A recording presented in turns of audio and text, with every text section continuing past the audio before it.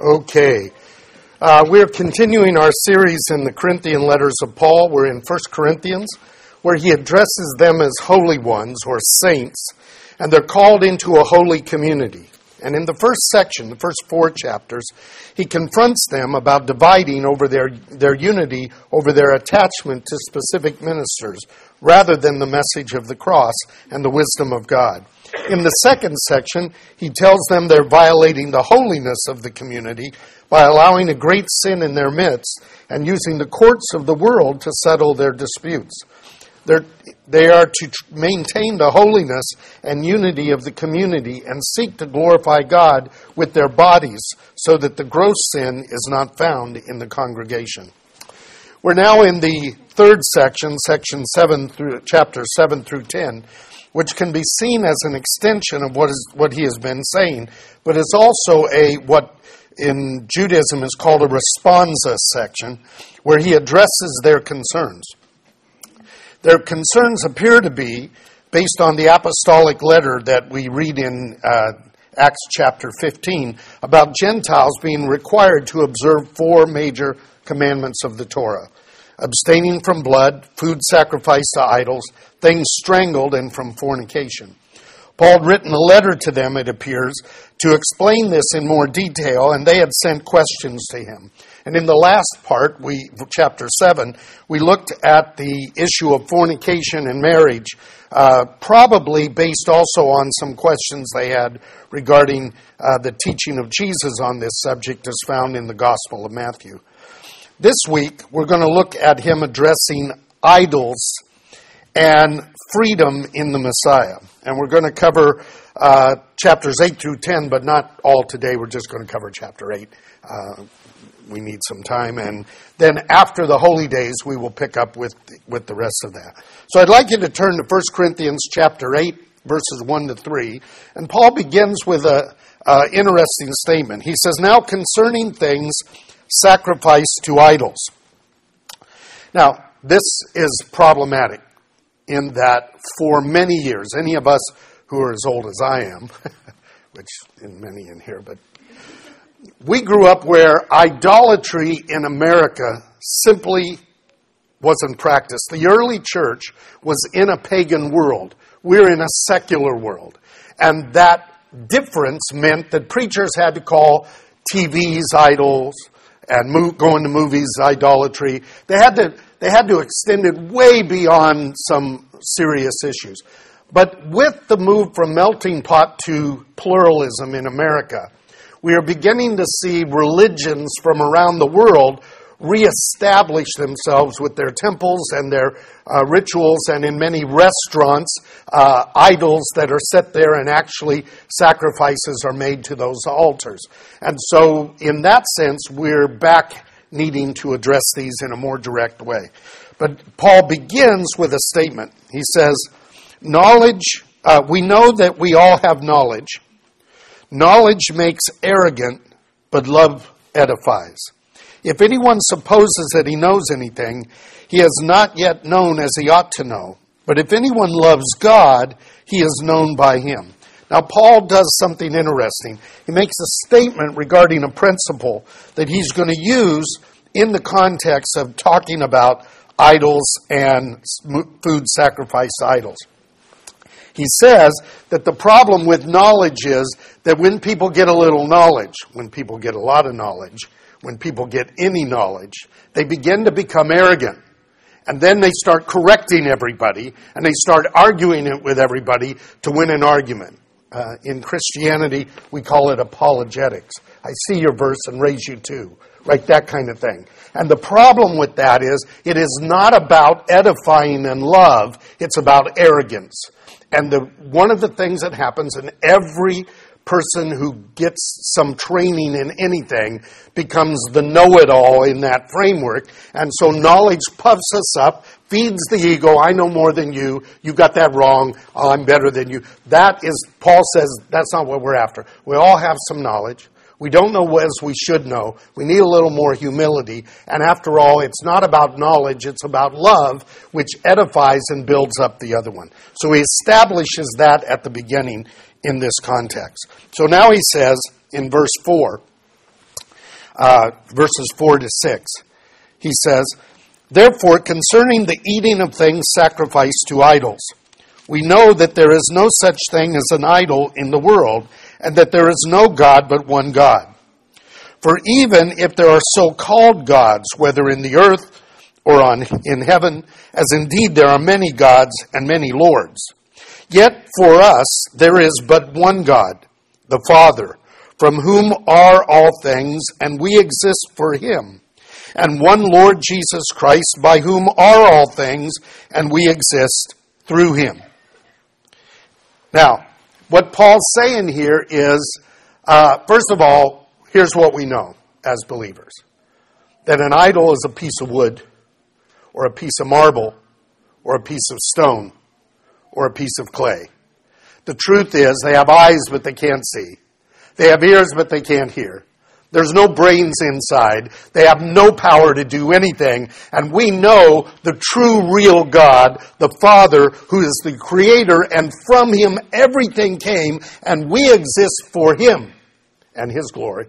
And one Lord Jesus Christ, by whom God made everything, and we exist through him because he is our life and he is our resurrection. So we know that. Okay? So now we can just have fun with all the idolatry stuff. No. Paul says, I want to be clear on what we know and what we need to have. But we need to have that knowledge with humility. Okay? Because we don't have full knowledge as we ought to. So he's going to address the eating of food sacrificed to idols.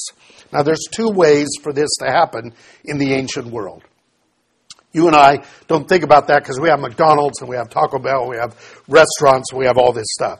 In the ancient world, almost all meals were at a temple. They didn't have restaurants like we have restaurants. They had temples. And they would sacrifice a part of it to the temple, to the god, and then the rest of it would be eaten by people. And then what was left over, if they didn't have people in the temples eating, they would then put that in what's called the shambles or the marketplace, and that food was then available for people to buy. But almost all food was sacrificed to idols. Israel had a different system. They could sacrifice food to God and eat in a religious ceremony at the temple, but only at the temple.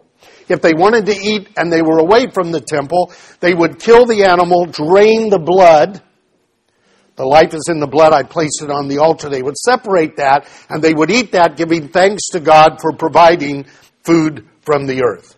A very different notion. Now we've got Christians, Gentile believers and Jewish believers in diaspora in places like Corinth trying to figure out, well, how do we do this? We're surrounded by all these this food sacrificed to idols, and we're not near the temple where we can do it in that kind of way. So they're asking Paul about those kinds of things. They were in a polytheistic culture, and in that culture there were many gods and many lords. But for us, Paul says, there is one God and one Lord, and he keeps that clear. God is our Father. We exist from him and for him. Jesus is our Lord. We exist by him and through him. You and I are in a secular culture. However, there is some idolatry going on. But for the most part, the food you buy at Stater Brothers or Ralph's was not sacrificed to an idol. Different if you go into certain restaurants that are ethnic. Sometimes the idol will be there. You will see the idol, and there will be food or money or incense being burned towards that altar, meaning that that all of their food is dedicated to that God. And so the idea then is, what do we do in that context? So Paul's now going to give us some instruction. So in chapter 8, verse 8, he says, "Food will not commend us to God." Interesting word. The word commend there is to present us to God. Food in and of itself does not bring us near to God. even though it's used in the sacrificial system, it's not what does it. It doesn't bring us to God. And also, we are not the worse if we eat. What he means there is we are not hindered. We have not fallen off the mark if we eat. Food is food, Paul is saying. Same thing he said in chapter 7. Remember, the stomach is for food, food is for the stomach, but the body is for the Lord, right? So he's trying to give us these principles. And so he says, it's important to understand that people have differing knowledge. So after he says that, in verse 7 he says, not every man has this knowledge. Okay? Some, being accustomed to the idol until now, eat food as if it were sacrificed to an idol, and their conscience, being weak, is defiled. Even though, as I said, food doesn't commend us to God, and we're not the worse if we eat it, nor are we better if we eat it. Food's food, but what's happening is not everybody has this knowledge that there's only one God, and that's the only sacrifice, and these idols are nothing, and this food is nothing. Some people have a knowledge of the idol and a knowledge of that God, probably because they came out of that system. And in that context, their conscience, he says, is weak. Interesting term. It's weak and it's defiled. Now, it's important for us to understand this. The conscience is defiled by the mind. It's not defiled by the food. Jesus talks about this. I'd like you to turn to Mark chapter 7.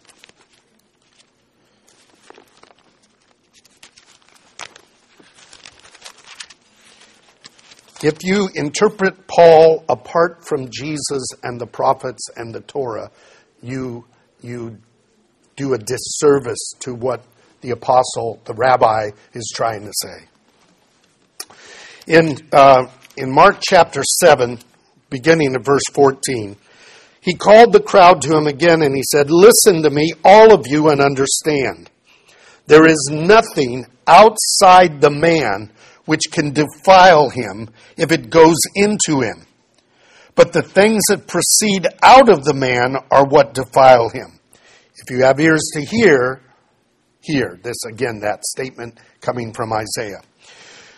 When he had left the crowd and entered the house, his disciples questioned him about the parable. What the heck are you talking about? Okay?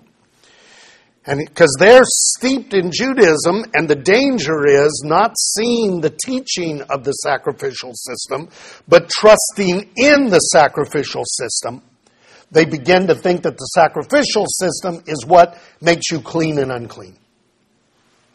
So, he says,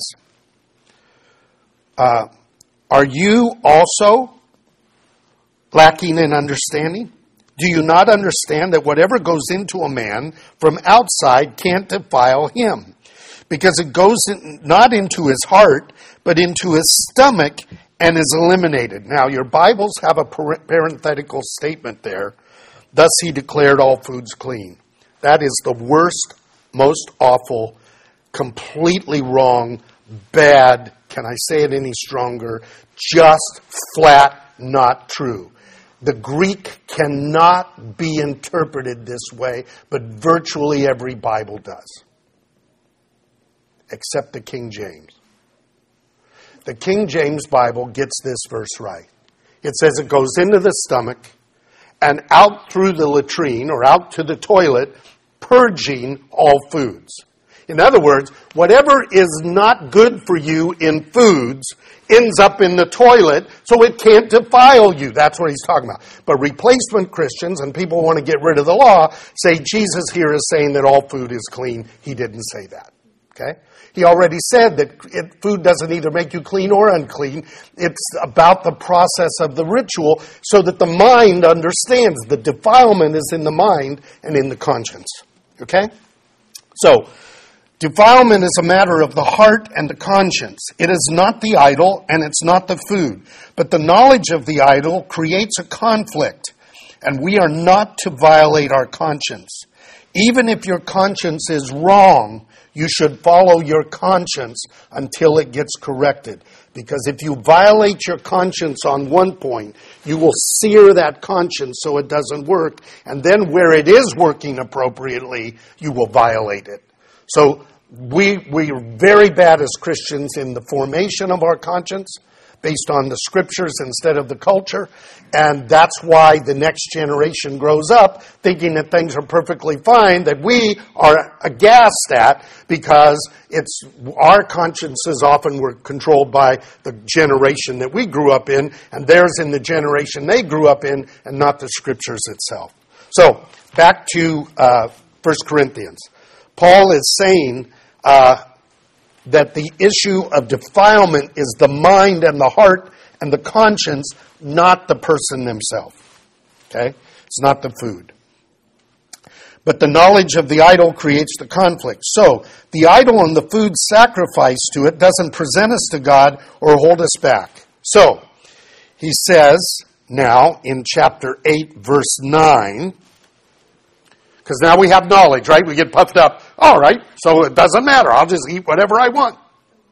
My conscience is okay. Watch out for that arrogance, because that violates Paul's point. So here's Paul's point in verse 9.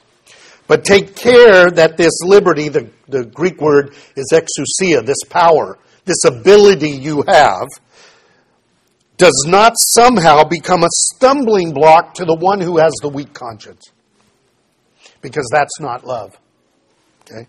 If someone sees you who has knowledge dining in an idol's temple, okay? In our case, it would be a restaurant where an idol is actively being used. We know it's a piece of plaster. But not everybody does, because some people are sacrificing to it and some people are attending that in that context. If he is weak, he will be strengthened or encouraged to eat things sacrificed to idols. And through your knowledge, the one who is weak is ruined, the brother for whose sake Christ died. So the goal here is, there's a guy who's saying, wait a minute, there's an idol here. But so-and-so is doing it, so I guess it's okay. But what you're doing is you're eating just food. But he's eating food sacrificed to an idol because it's in his mind. His heart and his conscience is defiled. That's why he's the weaker brother, because the weaker brother, this term weak, is the idea that a person is responding to circumstances and things. Many of our fellow Christians think God's talking to them through circumstances. They are the weaker brothers. They are looking at things, not the Word, not the illumination of the Word. They're looking at these things just like the pagans do in their concept. And the God of this world is happy to lead them astray in that context. So, Paul says, be careful here that this ability of yours to eat without a weakened conscience becomes a problem for your brother. If you're in the temple of an idol or a restaurant that's doing that, and he sees you, he's encouraged to eat in violation of his conscience, and so now you're sinning against your brother for whom Christ died. Now, Paul expands this a little bit. I've got a little bit of time, so I want to do it. I want you to turn to Romans chapter 14. In an expanded passage that addresses a number of things, not just food sacrificed to idols, but I want to focus based on that. Paul addresses this issue of dealing with our weaker brother. So in chapter 14 of Romans, verse 1, he says, "Accept the one who is weak in the faith." You don't say, okay, you're not taught well, I have knowledge, who needs you, right? Again, love. We are to accept one another in the beloved. But not for the purpose of passing judgment on his opinions. One person has faith that he may eat all things. Another who is weak is eating only vegetables. Now, he's not talking about vegetarians. Don't want to get into that, okay? It's amazing to me. We live in a time when you can, for health reasons, abstain from food, and everybody applauds you. But if you do it for religious reasons, you're a nut. Okay? So he says, this guy's, I'm not going to eat any meat. I don't know if it's been sacrificed to an idol. Okay? One who eats is not to regard with contempt the one who does not eat.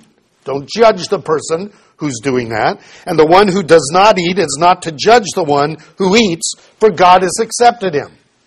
Man, you know, we've all come from different backgrounds. And I'm going to use the example I try to use because I think it's the best one.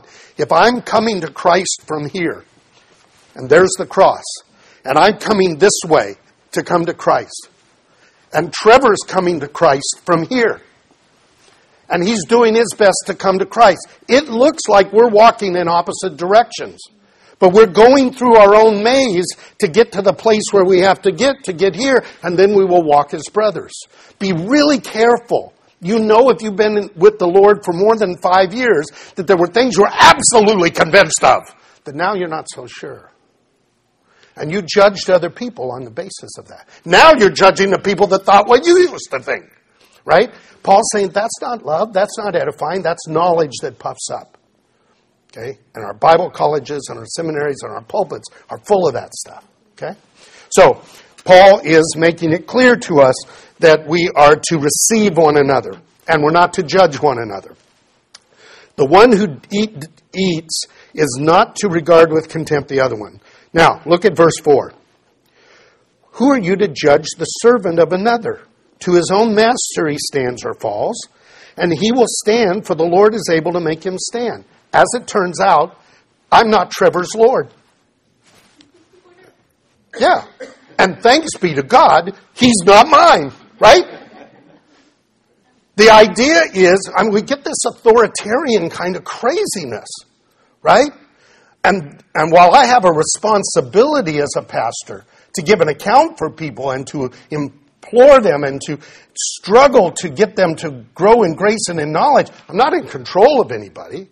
I can hardly control myself. Right? And don't smirk because you've got the same problem. Right? So, one person regards one day above another regards every day alike. Each person must be fully convinced in his own mind. Because if he is following his conscience, the Lord will guide him ultimately through his word to clean up his conscience and to be on the path correctly. He who observes the day is observing it for the Lord. And he who eats does so for the Lord. And he who gives thanks to God, and he who eats not for the Lord, he does not eat, and he gives thanks. None of us live to ourselves, no one dies to himself. If the believer is struggling to obey God, then he's not going to be judging the other believer. He's focused on his own obedience.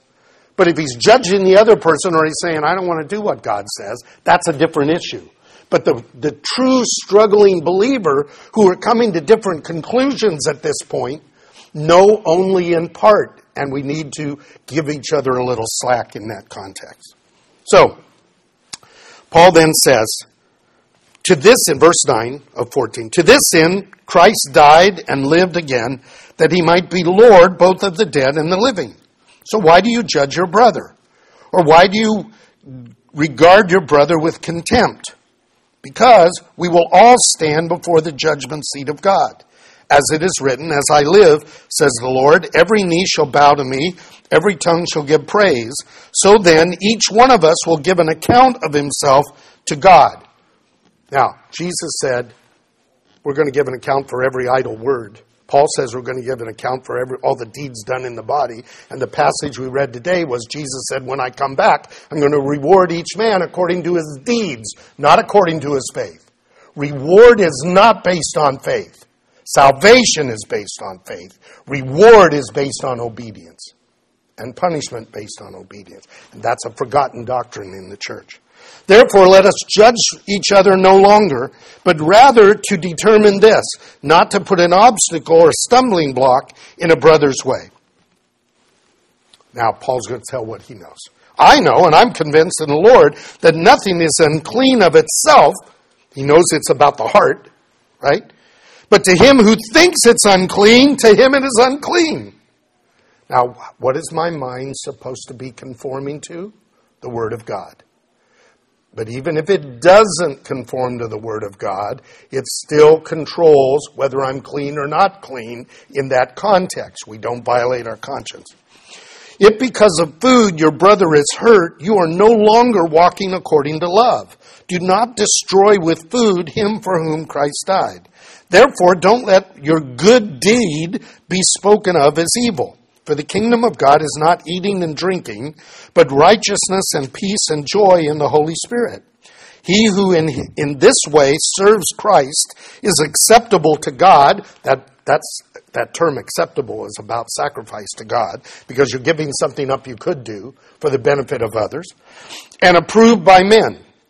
So when we pursue the things which make for peace and the building up of one another. So don't tear down the work of God for the sake of food. All things are clean, but they are evil for a man who eats and gives offense. So the guy who eats violating his conscience is sinning, and the guy who says, I'm smarter than you so I can eat, is sinning probably greater. It is good not to eat meat or to drink wine or to do anything that stumbles your brother. Now, not bothers your brother. Some smart aleck judgmental jerk. We call them Christians. When that happens, okay, sometimes you have to rebuke one of them. A little spoiled brat of God who thinks it's his job to tell everybody what they should do. I'm not talking about that. These are people who are genuinely, humbly struggling to do what's right before God and come to somewhat different conclusions about it.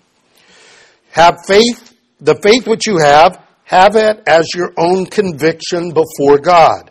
Happy is he who does not condemn himself in what he approves. But he who doubts is condemned if he eats, because he is eating not from faith, because whatever is not from faith is sin. This is a walk of faith, of trusting God through his word, and we grow in grace and in knowledge, and we are transformed in that framework. So, Paul makes that statement, and then we come back to 1 Corinthians chapter 8, the last verse. I know some of you thought I wouldn't get done by my normal time, but I can do it. Doesn't mean I always will. It means I can. Right? So, I'm in 2 Corinthians. 1 Corinthians 8. Paul says, therefore, if food causes my brother to stumble, I will never eat meat again, so that I will not cause my brother to stumble. Now, Paul, in his writings, gives a principle. I want to talk about that principle just for a moment. I didn't give the verse because I didn't think I'd have time, so I left it out, but I think it's appropriate here. Paul says, if you're invited somewhere to eat, go and eat what they give you. Okay? But if somebody says, oh, and by the way, this food was sacrificed to Zeus this morning, now you don't eat. Not for your conscience sake, but for his, because his statement indicates he has knowledge of the God. Okay? And you belong to a different God. And now it's explicit. So interestingly, Paul's approach to this is, don't ask, don't tell. He says the same thing. When you're in the shambles, the marketplace, buy whatever you want. But if somebody says, and this choice meat was sacrificed to Diana this morning or last week, okay? Then you say, they didn't have refrigeration, it wouldn't have been last week, it would have been this morning. Then you say, I don't want that. Okay? Not for your conscience sake. So we have three people whose conscience have to be considered.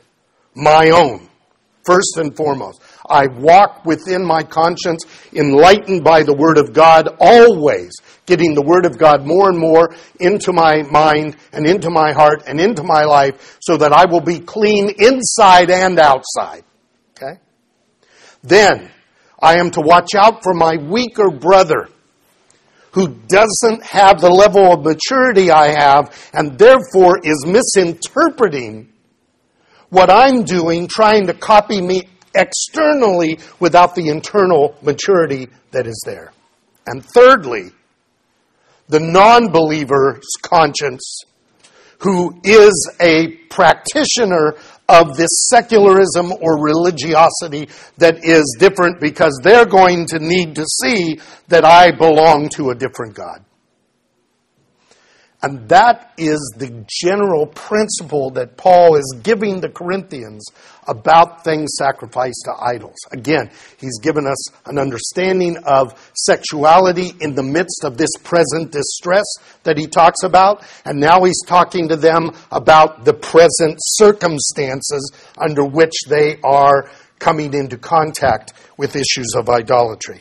Now, Paul's going to go beyond this, and I just have a couple minutes, so let me do this. In chapter 9, we'll talk about this in 2 weeks, but I'm hoping you'll read ahead.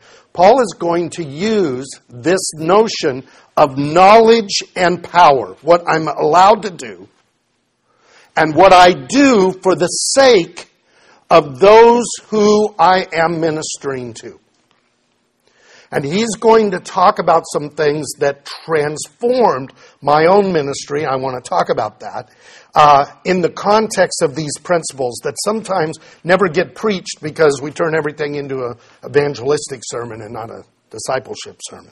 Then in chapter 10, he's going to go back to the Torah and he's going to give broader principles about these issues that he's been talking about, these great sins that keep creeping into the church as they crept into Israel, and that we should be watching out for, not only for ourselves, but for the sake of our children and our grandchildren.